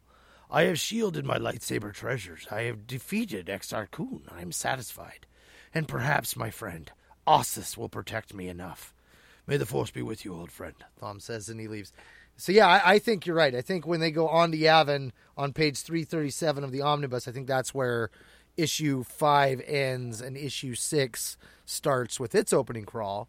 And that is the start of the Mandalorian attack on Onderon. Or at least continuation. I think you're right. I think continuation. They've already started it. We found out in the last issue as it was the feint and that they were there. And then we picked back up with the surprise attack full in sway. Yeah, because it wasn't even started. It was just them preparing to start. And then the final issue is where it's in full swing. And the last issue's opening crawl is Dark Lord. Not Dark Lords, but Dark Lord. Because there's... let me explain. Okay. I don't know if you saw, but the Dark Lords is plural, and one of them is now in a cocoon of light, as you put it. And so he is no longer dark. He's in the light. Literally, he's surrounded by light. She's trapped there. And so now we remove the S because it's no longer plural, and we only got one guy there. So, yep. I hope that helped. Ulic Qel-Droma and Exar Kun dupe Alima into setting off a massive supernova explosion in the Kron star cluster, and shockwaves sweep toward the Jedi planet Ossus. Republic Commander Vanicus, working with Master Thawne, Dot Danita, and Kay Qel-Droma, Silva, and Nomi Sunrider, arranges for immediate evacuations. Desperate Jedi scramble to rescue artifacts, scrolls, holocrons, and other precious objects. Sending Mandalore off to retake the former dark side world of Onderon, Ulic and Kun begin their assault on Ossus. Kun waits to grab the artifacts for himself before all are lost in the impending Holocaust. During the surprise attack, Kay recognizes Ulic's ship and rushes aboard the Nebulan Ranger to stop his brother. After a fierce air battle, however, Ulic shoots down Kay and pursues the Ranger as it crashes to the surface. Exar Kun takes his Massey bodyguards and strides through the abandoned Jedi library, ransacking it for lost treasures. He encounters tree-like Master Urd, who is at work stashing a collection of ancient lightsabers in a shielded vault, hoping to protect them from the supernova firestorm. Urd resists Kun's attempts to steal the lightsabers by undergoing a final metamorphosis, plunging roots into the ground and driving Kun back with a blast of power drawn from the depths of Ossus. Unfortunately, Urd is now firmly planted and will not be able to escape the Starfire due to the strike in only a few hours. Leaving Ulic to take care of himself, Kun takes his booty and escapes to his secret base on Yavin 4. After downing the Nebulan Ranger, Ulic confronts Kay in the wreckage. Kay, still insisting that he can save his brother, keeps urging Ulic to return to the light side, but he refuses.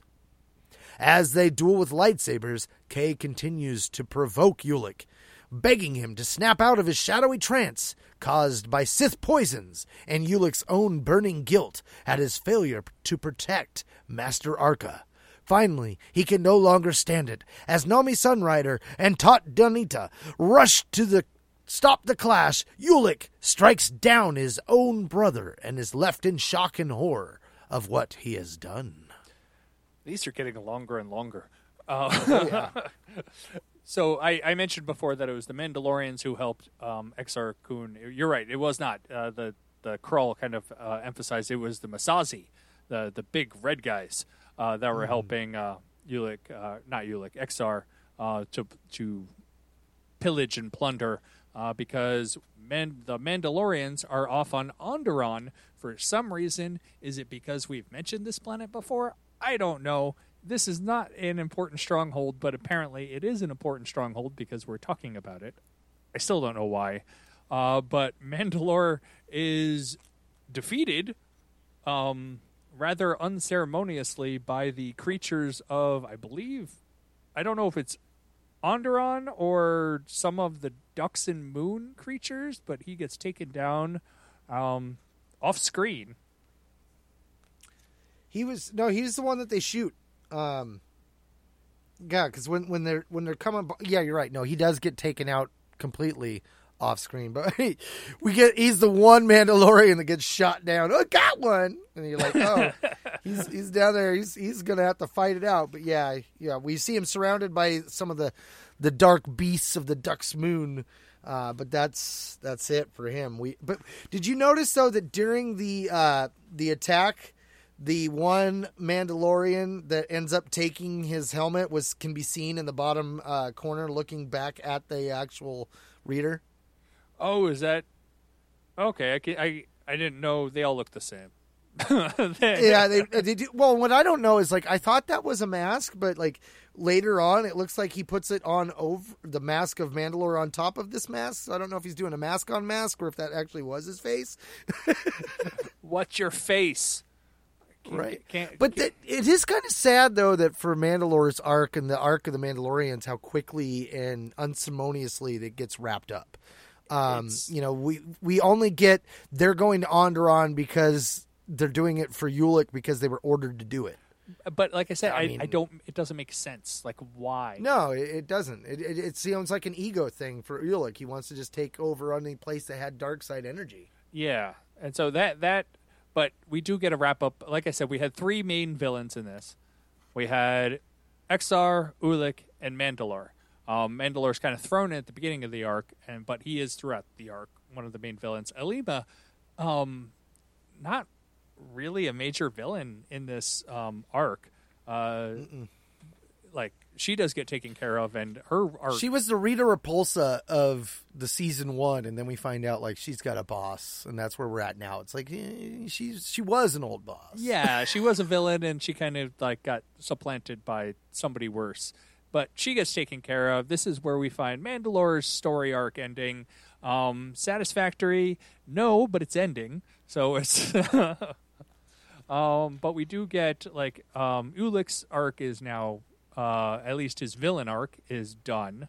And so we need to deal with the last Dark Lord, Exar Kun, who flees back to Yavin 4. He knows he's defeated. And so when all the Jedi show up to take pot shots at him, he's like, I need to do something drastic. At which point he chains himself up inside his temple and releases all of the even as the Jedi approach, Exar Kun prepares himself to unleash his powerful spirit to shed the chains of his mortal body and run rampant throughout the cosmos. My spirit will live forever. But what doesn't make sense is, from Kun's point of view, though, they're winning. He got the Spoils Award. The last thing he said when he was leaving was, I'm going to go to Yavin 4 and I'm going to, read up on all this stuff. And yet then he goes to Yavin 4 and he's like, they're coming to get me! That doesn't make quite sense. And the sad thing, too, is, when the Jedi show up, Nomi's like, we must create a wall of light, either to cleanse or to destroy. And yet... everything Kun does, he does it to himself. The Jedi showing up, it's almost like the Jedi showing up was only integral in the aspect of Kuhn needs to realize that he's losing, because unless the Jedi show up, he was winning. You know, it feels almost like an Indiana Jones thing here. Like, if the Jedi wouldn't have shown up, he'd have done this either way and got himself trapped. Well, I think so. I think we're missing a little bit of the story. So he releases his spirit, and he says, "Run rampant throughout the cosmos." We know that does not happen. I believe it's because of the wall of light that the Jedi enact hold his spirit in the temple. That would make sense, because they're definitely, I feel like the next part, the narration doesn't work, because it says the wall of light generated by many Jedi becomes a crushing blow for the light side of the Force. I'm like, a crushing blow, shouldn't that say for the dark side of the Force? Yes. And then it says, a flood that sweeps down and extinguishes the corrupted power of the Sith, and to stop Exar Kun. So yeah, if that was switched and they added a little more to that, I think it would have been a little more obvious. But I think, yeah, you're right. I think when you get to 346 of the omnibus, I think that scene with the Jedi all up above is doing exactly what you're saying. And ironically, though, that light also, in a sense, destroys the planet. Because the light side power triggers a terrible destruction in its wake, and the forests catch on fire. Yes, I think so. What happened is that Uxar Kun's spirit went up, his power went up, deflected off of the light shield, and radiated back down. Because you can see the lightning strikes coming down. I think and you can see his spirit going up towards the ships. I think it deflected everything back down into the planet. It was just that makes sense. Poorly explained in the story itself. It was going for the show don't tell, where we could have used more tell. Like, the show was fine, we just needed more tell. Right. And it definitely, I feel like the 6th issue wraps things up almost too quick to be satisfactory. Because like that, they're going, like, yeah, but at what cost? Yes, at what cost indeed. And then we go back to the Dux and Moon. The other surviving Mandalorian warriors search the primeval jungles for their lost leader. Mandalore! He's gone. Wait, I see something. And they find the helmet, and the guy puts it on his face, and he says, seeing the fallen mask. Hold on, that was not one of the Mandalorians. That was the Predator. Right, he does look like the Predator. Yes. Yes. Seeing the fallen mask, the warrior knows that the tradition must continue, and he puts it on over his face and says, I'm the new Mandalorian. So that's got to be his face then. Like, I mean, it looks like a Klingon forehead, and like it. I don't know, man. I thought it was a mask until he put the other mask on top of it.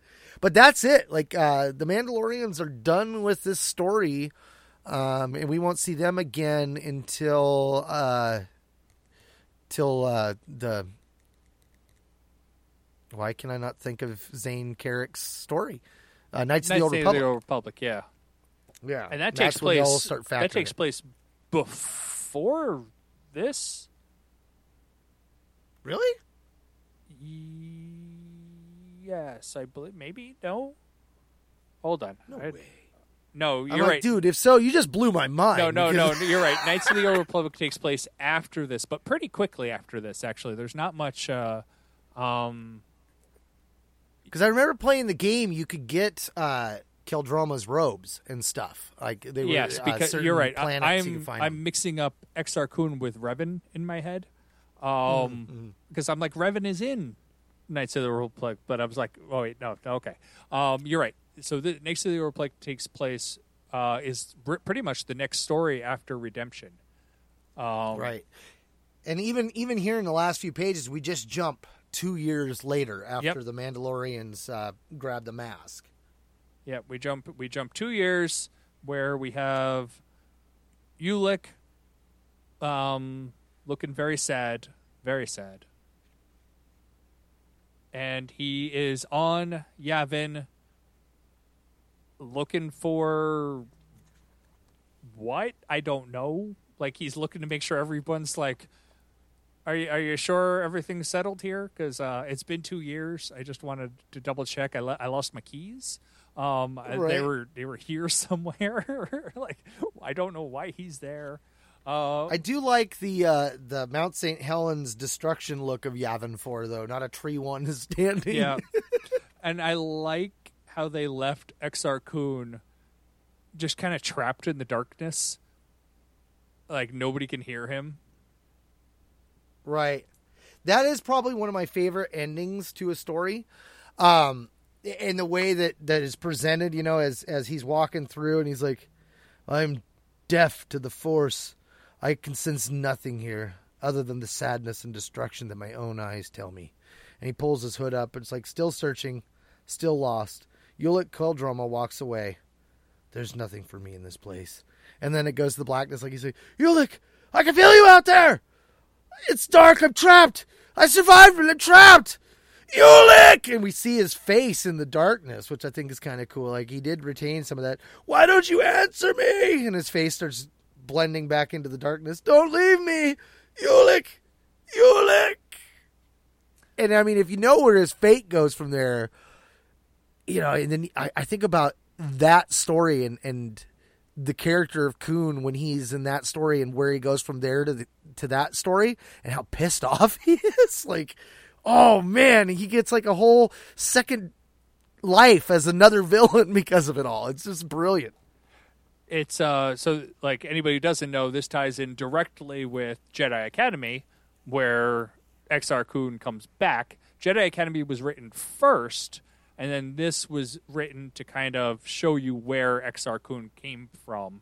It like the whole Tales of the Jedi series, it was like we had a whole bunch of different plot points, different characters that were mentioned in these post Return of the Jedi series. Well, we want to tie them all together, and that's kind of where we get, like, because Ulic was mentioned much later in these post Return of the Jedi stories. Exar Kun and Tales are in Jedi Academy, and well, we're gonna put them all together in the same series, and because I think Ulic's storyline was some of no Jedi has ever returned from the dark side except for one, if I remember correctly. Yeah, pretty much. And a lot of that too. I wonder if we'll ever see that brought over into canon, like the Lost 20. I don't think the Lost 20 exists in canon anymore. Well, they have to exist in canon because that's what is mentioned in Attack of the Clones. They specifically state the Lost 20 in Attack of the Clones.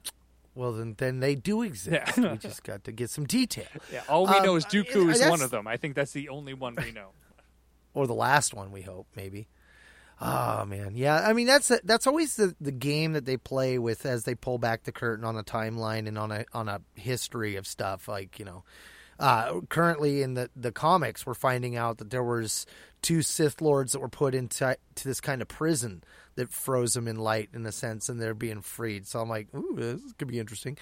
There's a lot of concepts in this story that I would love to see them take and bring into canon more.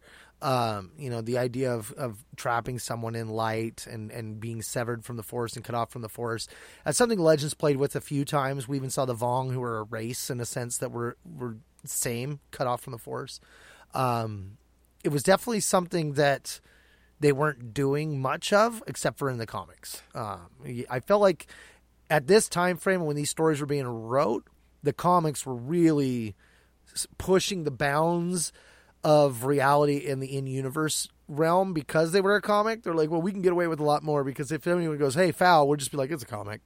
Well, I think that of the Disney canon, the sequel trilogy is really the only ones who have attempted to push the bounds of the Force.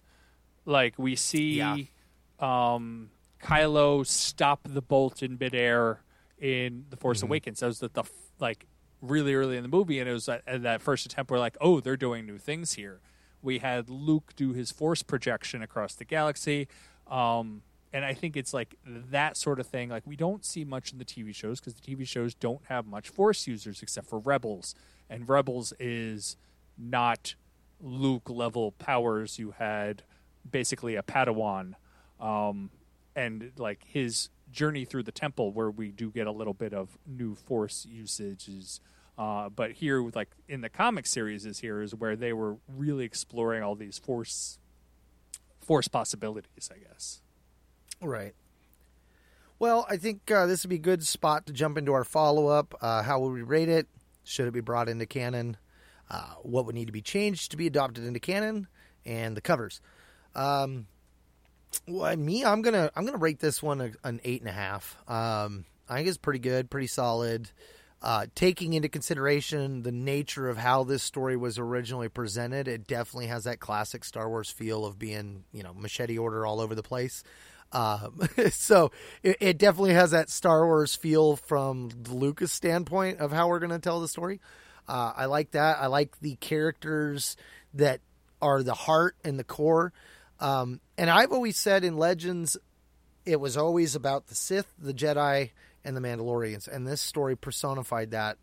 We've seen those three kind of come over into canon, but the Jedi and the Mandalorians are getting more love in canon than the Sith. It's kind of nuts. Whereas in Legends, it was the Mandalorians that kind of took the downside. Like as things moved forward, they became less of a culture and more of a remnant of the culture. But I love seeing them at this time frame when they're first introduced and, what they're going to be and how their culture starts to evolve. And then what comes later with the Knights of the Old Republic and how they factor so heavily into that. Definitely one of my favorite eras in Legends. I'm going to go with a high 8.5. So anybody who's listened to me, I'm generally, I have a tendency to not give 8s and above unless it's something I really like. If I give something an 8, I really like it. I'm giving this one a 9. Nice. Because I really like it. It does has some, it's not a 10. It has some shortfalls in the storytelling. Like why is Mandalore attacking Onderon? Doesn't make sense other than we've seen Onderon. What happened? Why did Mandalore, the battle between Ulic and Mandalore, I feel could have been fleshed out quite a bit more, cut some other stuff to flesh that out, because that battle you needed that battle. That battle was an important battle. It basically defined the entire arc where Mandalore became one of the big 3 factors that you had to deal with. And so it's little things like that. Some of the artwork was a little shady, but generally I loved the artwork. And so, I definitely would equate it with a 9. Can you bring it over? I like it. I think you can. I feel it like after all is said and done, this could be, it's so far back in time, it could be like our Gilgamesh. Like it's historical stories that may not have been accurate, but this is what they tell. You could literally just bring the whole thing over. Like it doesn't really conflict with anything because it's so far back. These are the historical stories. They may not be right. They may not be accurate, but this is the stories that have survived. Oh, agreed. Yeah, I definitely feel that it could easily be moved over whole piece. The biggest thing I think is going to be as they flesh out more of the past story and more of what's going on with the Sith. It's easy to move it right now. If they were to tell something with the Sith that made it where it'd be hard to have like a gap, like if the Sith were being active right now, you wouldn't be able to put this into that time frame. You'd have to find where to put it. But right now it's wide open. I think that would be an awesome one to see moved over. And I think that, there are enough people out there that were fans of Legends that would like to see certain main events come over. We've seen like Thrawn come over, but we're seeing characters. I want to see events come over. I want to see certain stories kind of come over that can, there's no reason why this story or even a story like Knight Errant couldn't be brought over eventually in these older eras, especially if they play it right. As long as they don't write in that the Sith were formed 100 years before the recent wave of the High Republic, that would really hamstring them. Well, I feel like Knight Errant 2 feels like, Visions. So Visions played a lot with the Sith, and I know Visions is not canon, but there's really no reason it can't be canon. A lot of the stories are very self-contained in their section of space. It's like, these are the Sith in this area. They're not galaxy-wide Sith. They're not like conquering everything. They're kind of like self-contained little areas. Knight Errant was essentially a self-contained little area of a story. Like, it all took place in this one little area of space, and it feels very similar, in my mind at least, to the Visions like storytelling. So yeah, I could definitely see that. Right. And as I mentioned, like Tales of the Jedi, I mentioned it a while ago and a couple of times, that this is probably one of my favorite Star Wars stories ever. And then we were going through it, and I'm like, I thought it was better, but I know the later stories get better, but I don't know yet because we're not there yet. I was right. This is still one of my favorite Star Wars stories, because like we've hit that point where I really love it. The build up worked. We're here. We're in the good parts. The last arc is also like one of my favorites, just because of what we eventually will see with it, and I feel like it's a good what's the term? I'm thinking Cato. The cadence? No, not cadence. The thing that comes after a story. Like a conclusion, but yeah, it's like a where you kind of go back to the story, but kind of like give like a little wrap up to the story, the after the story sort of thing. The afterward. Yeah. And so I think like Redemption is like the perfect follow up to it. But where we get left now, I think is really like, because when you were getting released at the time, this was it. They jumped back in time 1,000 years. We didn't know we would get anything else. Or not me, I didn't read it at the time, but readers didn't know they'd get anything else.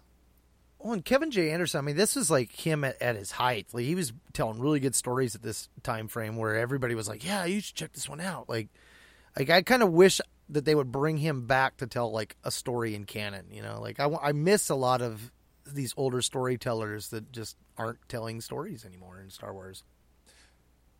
Yeah, I think he was good. I do he runs his own publishing company, and I do actually work for him. I do proof edits of stories, and so I have had interactions with him, and he's a great guy. He's doing the Dune universe, so he's definitely still out there authoring, and right. He does good work. That's a big still. one to play in. Oh yeah, he does good. He still is doing really good work. So I definitely love to see him if he came back.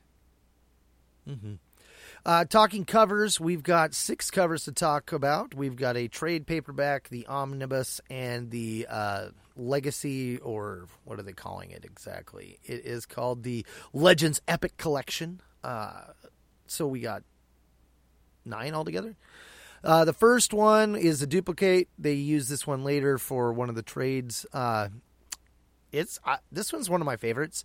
It's got a really cool grittiness to it. We got Mandalore in the background. We've got, I'm assuming it looks like it's Mandalore's fist, but it's definitely got to be Exar Kun's fist, because we got the Sith vambrace going on there with the logo with the fist up in the air. And then Exar Kun, or not Exar Kun, Ulic Qel-Droma in his Jedi warrior outfit. It has that. It looks like K. I think that's K. You think that's K? That could be K. That's definitely K. It has the feeling of the old McQuarrie Skywalker. Yeah, that's definitely K. Okay. I had thought the hair was darker than K's, so. But I like the nature of the costuming. I like the way it's set up. You've got Yavin 4 in the background, one of the temples and stuff. The coloring is kind of cool. It has a very Star Wars feel to it. It's okay. It's okay. It's not my favorite. Yeah. Like the second one it feels like it's like a trapped moment in a story as Exar Kun is destroying the holocron and the Sith spirits are coming out.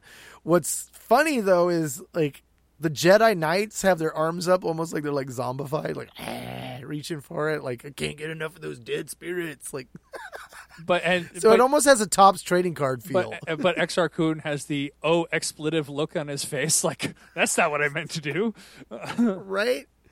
This one, I think, out of all of them, like Kun looks very photorealistic, but it definitely has that Topps trading card feel, you know? Yeah, I don't like this one at all. The artwork is subpar compared to the other ones, and it's just corny. Mm-hmm. Like, it doesn't seem to fit with it obviously is a moment of the story, but it doesn't seem to fit the story. Right. I kind of feel that way with the third one. Like, it's a capture of a moment in the story, but I feel like it's all presented differently. Like, the outfits that the characters are wearing is completely different in the actual story. I mean, this looks cool. It's a great moment where Boss is about to go down by Kun, and he's got his double lightsabers and the staff going. Again, it's got that Topps trading card feel to it, and I think that's probably one of the things that I have endearing feelings for it. Like, this would make a killer Topps card. But cover-wise, that feels like the run-of-the-mill of this era of covers were almost all like that. Yeah, they all have a general not cover feel to them. Like, the covers we know, it's like a standout moment of the comic, or even it doesn't even need to be a moment of the comic. Like, we've seen so many covers that have nothing to do with the comic, but it's kind of you get the feeling of the comic. This feels like it should be a page in the comic. Right. The fourth one almost feels like a Norman Rockwell. It's like the fourth one, I don't like it, but I like it. It almost doesn't fit because it almost feels like it should be in the last story, but we do have the moment where the beasts come out. We're back on Thrawn's homeworld, and the beasts are attacking out of the pit. Nomi's got her daughter. I mean, it definitely feels like from the last story, not this story, but yet it did happen in this story, so it does fit. Yeah, like, I like the art. I think the artwork's great. I think it looks fantastic, but I don't like the story. Like, I don't like the picture as it is. Mm-hmm. Right. The fifth one is an action shot. We see Ulick slashing at his brother. I mean, it works. This one is definitely one of my least favorites of the groups. I don't know. There's something about the way that the motion is caught in the background. It reminds me of Kato losing his head all over again. I like this one. It's probably one of my favorite, one of the top two ones. If it wasn't for the fact that Ulick's lightsaber is pink, which is weird, but it also matches the text of the cover. I have nothing wrong with pink, but it's a very weird where all of a sudden the text is in pink and the lightsaber's in pink, and it doesn't, like, I don't know if it's just because I'm looking at it on my computer, but it's like, it's one of those, like, it doesn't fit the rest of the image. Right. The sixth one fits with the end of the story, yet I don't know, it feels a little lackluster. We got Kun, he's like doing this, he's got me kind of thing. He's bathed in light, and then we've got the Jedi with their eyes closed looking down. But really, of the 5 Jedi present, only one of them there is one that we really know well. The other ones are kind of like, you know, I'm assuming that that's supposed to be Dot, and that's supposed to be Os, and the other one is supposed to be Silva next to the dragon-looking dude, but I don't know. I feel a disconnect. Yes, and the dragon-looking dude, I think, is the one who died in the explosion of the star, and then you also have Nomi in the background as the other person. This is probably my favorite of the 6, which is not saying much because they're all not very good. Moving from that, we go to our trade paperback, which, for me, when I stop and I think about the story, clearly I read it in the trade paperback because this is the cover that I think of all the time. We've got that kind of almost Robert Downey Jr. look to Ulick. Kun in the background. The shadows are really filling him. Nomi doesn't really look like Nomi. I mean, I'm assuming that's supposed to be Nomi. Maybe that's Alima. We got the beast in the background, and we got the Masai. I feel like certain core elements are here, but I also feel like it's like a really bad movie poster. Yeah, bad movie poster. It's basically, it is what it is. Like, none of the covers are very good. Right. We talked about the Omnibus Volume 2 before. It's the basically a standalone version of Nomi and her daughter with the beasts around them. Which, not at all a fan. Which actually is probably from this story, because we were talking about that it came from the Nomi story, but it's probably from this story. Yeah. Now that you mention it. Yeah. And then, of course, the Star Wars Legends Epic Collection, Tales of the Jedi Volume 3, is the cover for issue 1 of the comics. So I like the fact that they went and used one of those instead of creating something new like they did with the other two. Just kind of classic. Good way to go about it. Way to go.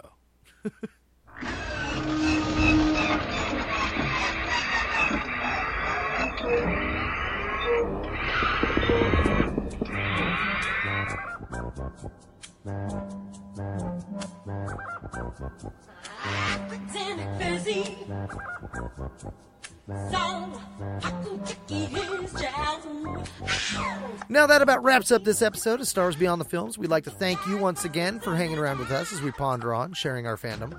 Remember, you can always listen to our episodes streaming online on the Star Wars Report website, 2nd Airborne Division of Podcasts at www.starwarsreport.com.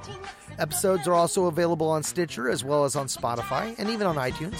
And as always, we encourage you to leave us a review while you're at it. You can find links to our episodes on both our Twitter and Facebook pages at SW Beyond Films, or just type in Star Wars Beyond the Films in the search bar.